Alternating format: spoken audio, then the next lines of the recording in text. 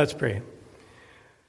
Lord, thank you that where two or three gather, you have promised to be there with them. Lord, we pray your blessing for those who are watching online as well. Thank you for that you are a God who communicates yourself. You reveal yourself in your beauty and your truth and your holiness and your concern for us as your creatures. Lord, speak peace to us now. Help us to repent of that which we need to clear away in our relationship with you. In Jesus' name, amen. Folks at home are probably noticing something. We're trying a little bit different system here, where Lynn on the streaming side is advancing the slides at the same time as I'm advancing them on the screen or thereabouts. So it'll hopefully give a much better picture at home than what we're getting through our webcam. Beware the comfortable pew. We read in Isaiah verse 1, Comfort my people, says your God. Life lately has been stressful and kind of crazy with the pandemic, quite out of the ordinary. My wife Patty suggested I preach a sermon on comfort. Well, it kind of goes along with peace, so this Bible passage would seem to definitely accommodate that. What words do you associate with comfort? What gives you comfort? Comfort zone. When people don't perturb us or pressure us or challenge us or upset us. But if you always stick in your comfort zone, you might not grow much as an individual. Only allow people around you that always agree with you, and that makes a poor team. It's what's known as an echo chamber, impoverished of diverse ideas. You're just hearing people that sound just like you. Comfort food. We like our treats. Hot chocolate, chocolate chip cookies, dark chocolate for me, in case you detected a little theme here now. To name a few, fast food tends to be a comfort food for many people. But if you keep saying, supersize me, or hit the lineup at Timmy's every day, you risk taking on the shape of a donut and endangering your long-term prospects for health. The advertisers have us all figured out. They're only too happy to make pitches that appeal to our soft spots. But indulged in, that becomes dangerous. Comfortable pew, or comfortable chair, doubling as a pew, as the case may be. Now we're getting closer to home in a church context. Stephen Bedard is a pastor who did a sermon citing the book The Comfortable Pew. For those who remember Pierre Burton and days long ago, a front page challenge. Yes, there are a few of us who remember those days. Bedard writes, a number of years ago, there was a popular book by Pierre Burton called The Comfortable Pew.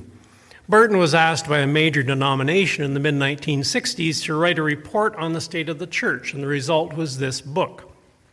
It was a scathing report of the church as being completely irrelevant to society. When he calls the church a comfortable pew, it is meant as an insult and not a compliment. He saw a church that was only interested in their own comfort and not committed to making a difference in the world. Bedard concludes, Burton's report on the state he did offer a possibility for a change in the church, and it might not be what we want. Here we quote Pierre Burton. But there seem to be two ways in which a truly Christian Reformation could come about. It could come about from terrifying church. Of status seekers and respectability hunters. Of the deadwood who enjoy the club atmosphere, of the ecclesiastical hangers-on and the comfort searchers. Once the church becomes the most uncomfortable institution in the community, only those who really matter will stick with it. At this point, one would expect the church to come back to those basic principles of love, faith, and hope that have made martyrs out of men. End quote.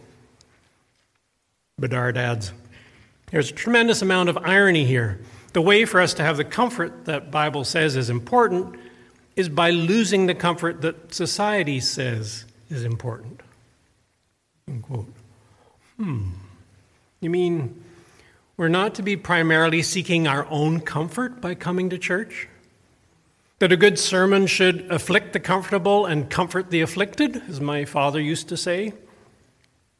Pierre Burton's book was commissioned originally by the Anglican Church, but could any of it be true of Huron Chapel? Are any of us here or watching today that fit Burton's categories? To quote him, the status seekers and respectability hunters, the deadwood who enjoy the club atmosphere, the ecclesiastical hangers-on, and the comfort searchers, end quote.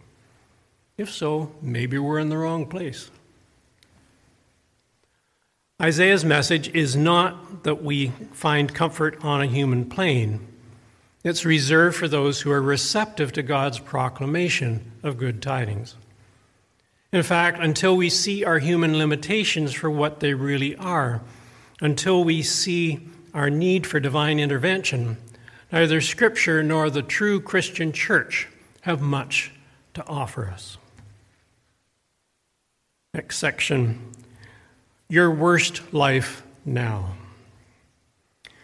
There is a sort of comfort some preachers try to offer by presenting what's described in 2 Timothy 4, verse 3. For the time will come when men will not put up with sound doctrine. Instead, to suit their own desires, they will gather around them a great number of teachers to say what their itching ears want to hear. Do you want to hear just what's comfortable in a sermon? Do you want your itching ears tickled? No, that's not your mask. That kind of comfort. There's quite a market for it. In 2004, Joel Osteen published Your Best Life Now, 7 Steps to Living at Your Full Potential. It ranked number 1 on the New York Times self-help bestseller list and has sold over 8 million copies.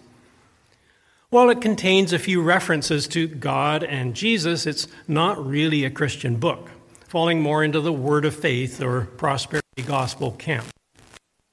Greg Gilbert offers a review on the 9marks.org website. He writes, when you wring the book out, what you end up with is nothing more than the soggy old self-help pop psychology that people have been lapping up for a generation, with the word God thrown in every once in a while for good measure. You cannot simply make reference to God, quote some scripture, call what you're saying spiritual principles, and pass it off as Christianity. That's the kind of thing that will have people enlarging their vision and choosing to be happy all the way to hell. The really frightening thing is that a good portion of readers have probably walked away thinking they have read the Christian gospel. They think they understand the message of the Bible, and it is me, my success, my self-esteem, my house, my car, my promotion. If that is what is passing for Christianity today, then the need for true gospel preachers is more than severe. Someone needs to tell these people, even if they're not inclined to hear, even if it's over the heads of their own pastors, that the gospel is not about collaborating with God to make yourself successful. It is not about getting more stuff and being more prosperous. It is about God forgiving people for their sins or the death of his Son, bringing them to life from the spiritual dead, and conforming them to the image of Jesus Christ. Whether Joel Osteen preaches those truths in his church of 30,000, I have no idea, Gilbert says, but he certainly has not written about them, end quote. Just a little update since Greg Gilbert wrote that bit. Joel Osteen is senior pastor of Lakewood Church in Houston, Texas, which Wikipedia says has weekly attendance of 52,000 and is one of the largest churches in the United States. So, apologies to Joel Osteen, but I'm titling this section, Your Worst Life Now, because it seems more in line with our passage from the prophet Isaiah. Just to set this passage in historical context, Isaiah probably lived in Jerusalem most of his life and ministered from about 740 BC through the fall of the northern kingdom to Assyria in 721 BC, was influential during the reign of King Hezekiah in Judah, and lived till at least 681 BC. Now, chapters 1 to 39 in the book of Isaiah deal mostly with judgment on wicked Israel, the northern kingdom.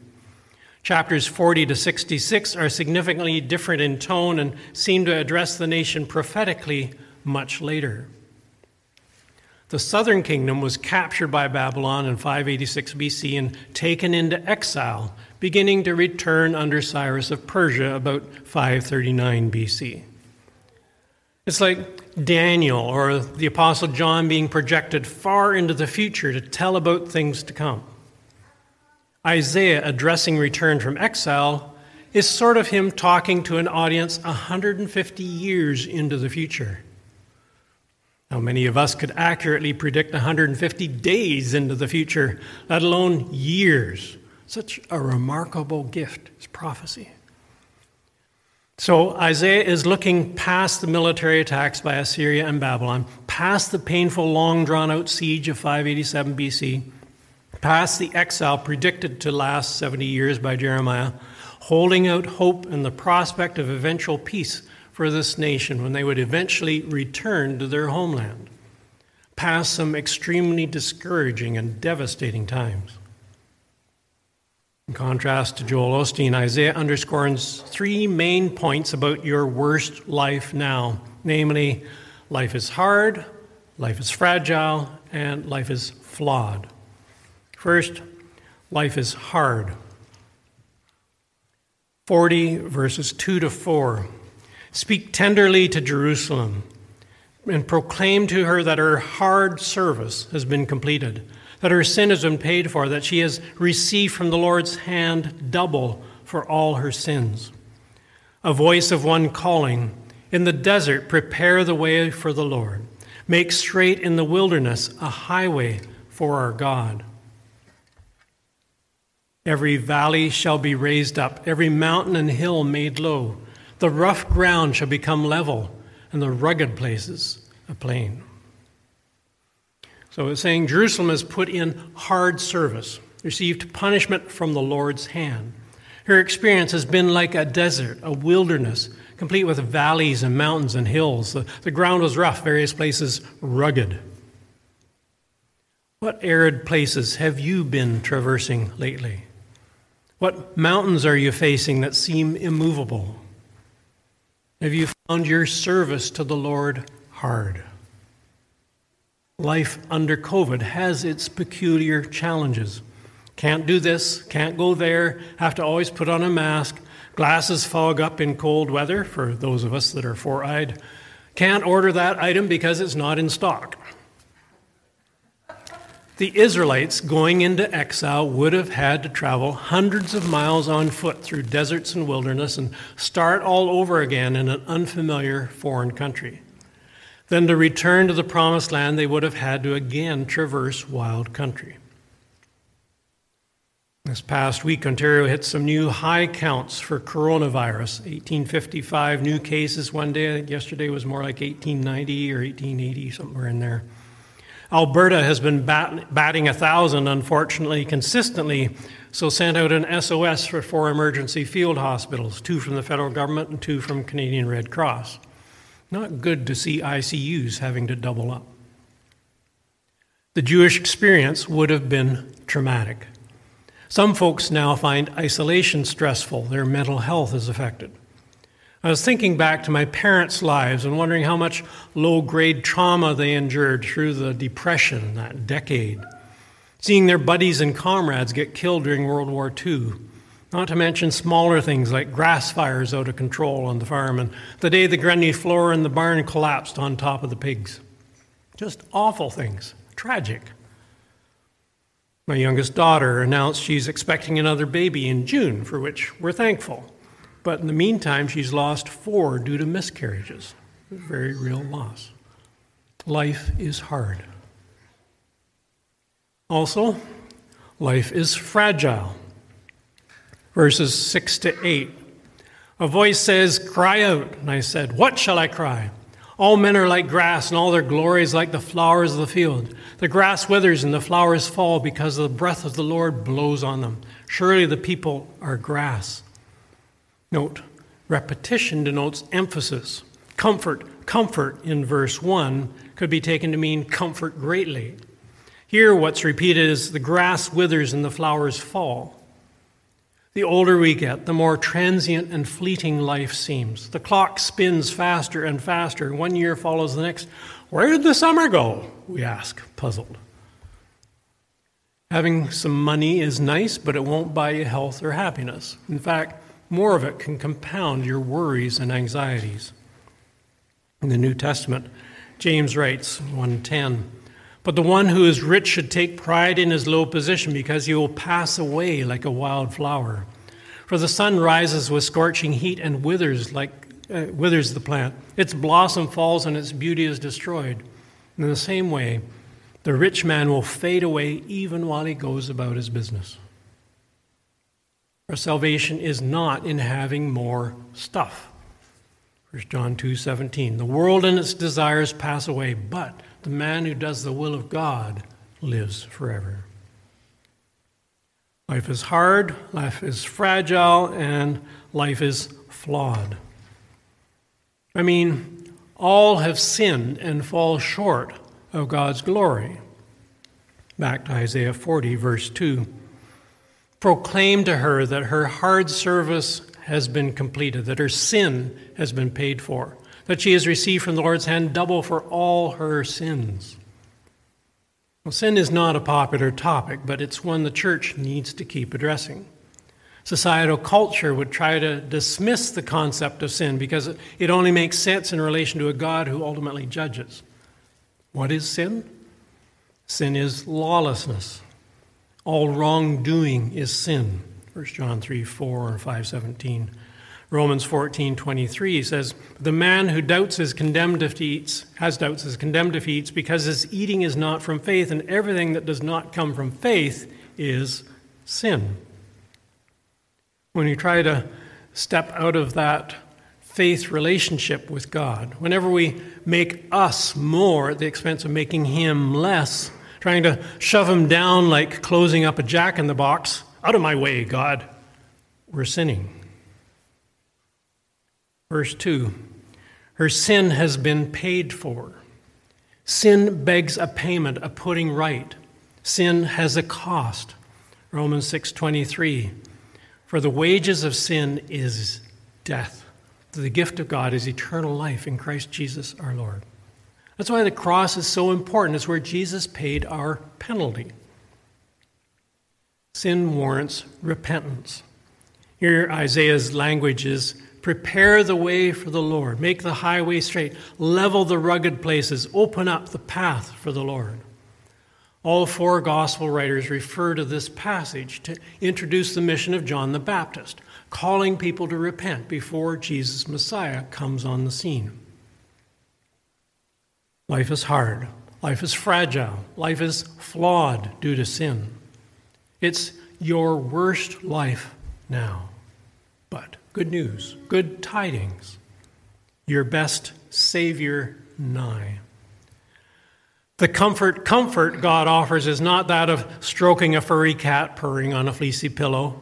Comfort comes not from comfort food or guarding our comfort zone or defending our comfortable pew, but from recognizing and acknowledging God's rightful place in our lives. Isaiah points to four things here: God's power, his glory, his mercy, and God's tenderness. First, God's power. Assyrian and Babylonian empires may come and go, but the Lord has promised and has the ability to protect a remnant of his people and bring them back to Judea once the prophesied 70 years is accomplished. The land gets its Sabbath rest. Verse 10a, "See, the sovereign Lord comes with power, and his arm rules for him." Do we really acknowledge the Lord as powerful, almighty, maker of heaven and earth? Is his arm too short to save? Numbers 11:23, Isaiah 59:1. Does the coronavirus make us quake in our boots when we say we believe in him who calmed the storm, walked on water, rose from the dead? He is described here as the sovereign Lord, the YHWH, the four letters referring to Yahweh, the one who is that he is, who brings into being, makes things happen. He is boss, not me. Contrary to humanism, which makes the person the measure of all things. Now, verse 12 of Isaiah 40. Who has measured the waters in the hollow of his hand, or with the breadth of his hand marked off the heavens? Who has held the dust of the earth in a basket, or weighed the mountains on the scales and the hills in a balance? Try it sometime. Maybe you can hold a teaspoon of water in the hollow of your hand without it spilling. How about Lake Huron? How about an entire ocean? God's sovereignty is reflected in verse 7. The grass withers and the flowers fall because the breath of the Lord blows on them. Surely the people are grass. When the breath of the Lord blows, our life is over, like dandelion seeds being put to flight. Do we resent or resist God's right to do this? Are we bitter about those he's taken from us rather than being thankful for the time we had with them? The pagan world was always haunted by the unknowability of God. At best, men could but grope after his mystery. Plato said, "It is hard to investigate and to find the framer and the father of the universe. And if one did find him, it would be impossible to express him in terms which all could understand." Aristotle spoke of God as the supreme cause by all people dreamed of and by no person known. So the ancient world did not doubt that there was a God or gods, but it believed that such gods as there might be were quite unknowable and only occasionally interested in humankind. In a world without Christ, God was a mystery and power, desirable but never known. Besides God's power, Isaiah highlights God's glory. Verse 5, "And the glory of the Lord will be revealed, and all mankind together will see it. For the mouth of the Lord has spoken." God says it, it will happen. Namely, that his glory, the magnificence and beauty of his goodness be displayed, be made known. Advent points particularly to this in the coming of Jesus, the divine essence taking the form of a man, starting as a wee baby with the express purpose of becoming our propitiating sacrifice. John 1:14. "The Word became flesh and made his dwelling among us. We have seen his glory, the glory of the one and only who came from the Father, full of grace and truth." It's a beautiful glory, laced with grace and truth, or in Old Testament terms, loving kindness and faithfulness. God's glory is seen in the deliverance from captivity in Babylon, seen by the Gentile nations as the Jews made their way back to Jerusalem in response to the edict issued by Cyrus, king of Persia. Isaiah 52:10. "The Lord will lay bare his holy arm in the sight of all the nations, and all the ends of the earth will see the salvation of our God." And God's glory is seen in the person of Jesus Christ. Hebrews 1:3. "The Son is the radiance of God's glory and the exact representation of his being, sustaining all things by his powerful word." God's glory will be seen in future at Jesus' return. Jesus himself said, "At that time, the sign of the Son of Man will appear in the sky, and all the nations of the earth will mourn. They will see the Son of Man coming on the clouds of the sky with power and great glory." And surprisingly enough, God's glory is seen in you and me who believe in Jesus, the redeemed. 1 Corinthians 31. "So whether you eat or drink or whatever you do, do it all for" what? Money? Fame? Good name in the community? No, do it all for the glory of God. And 2 Corinthians 3:18. Now this is talking about you. "And we who with unveiled faces all reflect the Lord's glory are being transformed into his likeness with ever-increasing glory, which comes from the Lord who is the Spirit." Meditate about the gracious wonder of that sometime. The mouth of the Lord has spoken. This glory is especially beautiful and radiant because it's revealed, communicated, made known. God's not the God of the agnostics, hidden back behind some curtain. God communicates his wonderful goodness to us, both by his word spoken by the prophets and apostles and in the person of his Son. Verse 8, "The grass withers and the flowers fall, but the word of our God stands forever."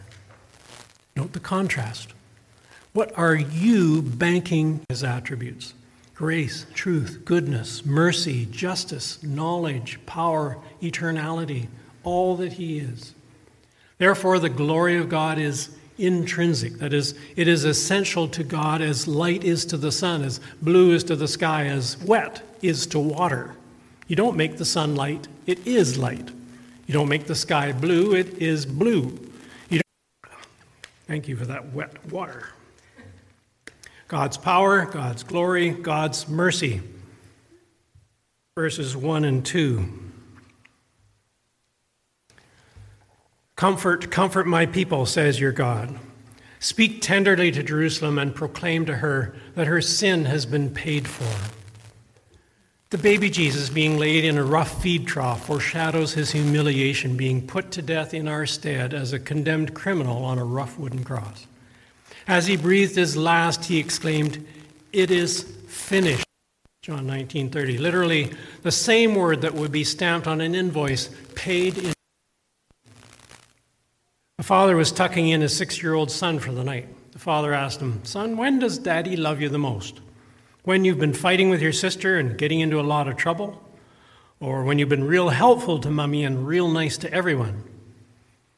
Well, the son thought for a moment and then said, "Both times." "Right," the father said. "And you know why?" "Because I'm your special guy," replied the boy.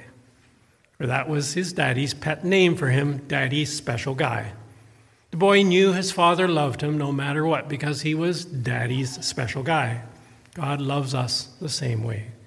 He loves us unconditionally because we are his special guys. Jesus made that reconciliation, that privileged position, that intimate adoption possible by taking away our sins at the cross. God's mercy is not shown only in forgiveness of our sins, but in bringing us reward. Verse 10b, see his reward is with him and his recompense accompanies him. As sinners, we don't deserve the least thing positive, but by his mercy we will give account before the judgment seat of Christ and be rewarded accordingly. 1 Corinthians 3:8, the man who plants and the man who waters have one purpose, and each will be rewarded according to his own labor. Paul talking about himself and Apollos there. Faith trusts God to offset the hard parts and the strenuous bits requiring endurance. Hebrews 11:6. And without faith it is impossible to please God, because anyone who comes to him must believe that he exists and that he rewards those who earnestly seek him. Last and most surprising perhaps, we find this almighty, powerful God exhibits tenderness. Verse 1, comfort is emphatic as in comfort greatly. Verse 2, speak tenderly to Jerusalem. You know, particularly the charming word picture in verse 11. He tends his flock like a shepherd. He gathers the lambs in his arms and carries them close to his heart. He gently leads those that have young. Not driving forcefully from behind as if in a hurry, but leading gently. Young ones in his arms in what position? Carried close to his heart. Tending his flock like a shepherd, as Jesus declared himself to be the good shepherd in John 10. There are 3 voices mentioned in this passage in verses 3 and verse 6 and verse 9. The sum is that there are good tidings, as verse 9 puts it, sort of an equivalent expression to our good news. What's the thrust of these good tidings? Verse 9, here is your God. Verse 10, see, the sovereign Lord comes with power. Advent is about coming. Our Lord has actually stepped into the scene with us. To encapsulate it with a VBS tagline, life is hard, but God is good. You remember, great. The hunters have been out this week again. I close with a hunting reference, but it's not what you might expect. It's about God hunting us in his tender mercy. It's by C.S. Lewis, and the language is out of fashion, so I'm updating a word. No animals were harmed in the making of this illustration. Lewis recalls, I never had the experience of looking for God. It was the other way around. He was the hunter, or so it seemed to me, and I was the deer. He stalked me like a First Nations hunter, took unerring aim, and fired. And I'm very thankful that this is how the first conscious meeting occurred. It forearms one against subsequent fears that the whole thing was only wish fulfillment. Something that one didn't wish for can hardly be that. End quote. Let's pray. Loving and holy God, thank you for tracking us sinners down, having us in your sights, sending your wonderful Son Jesus to die in our place so we could have fellowship with you and be powered by your Holy Spirit forever. Be with us this Advent through the hard times, the scary times, the moments and seasons when we're tempted to forget you and go our own way. Draw us ever back with your cords of loving kindness. May your glory shine out through our cracks and draw others to yourself so they too may experience the peace that passes understanding. In Jesus' name, amen.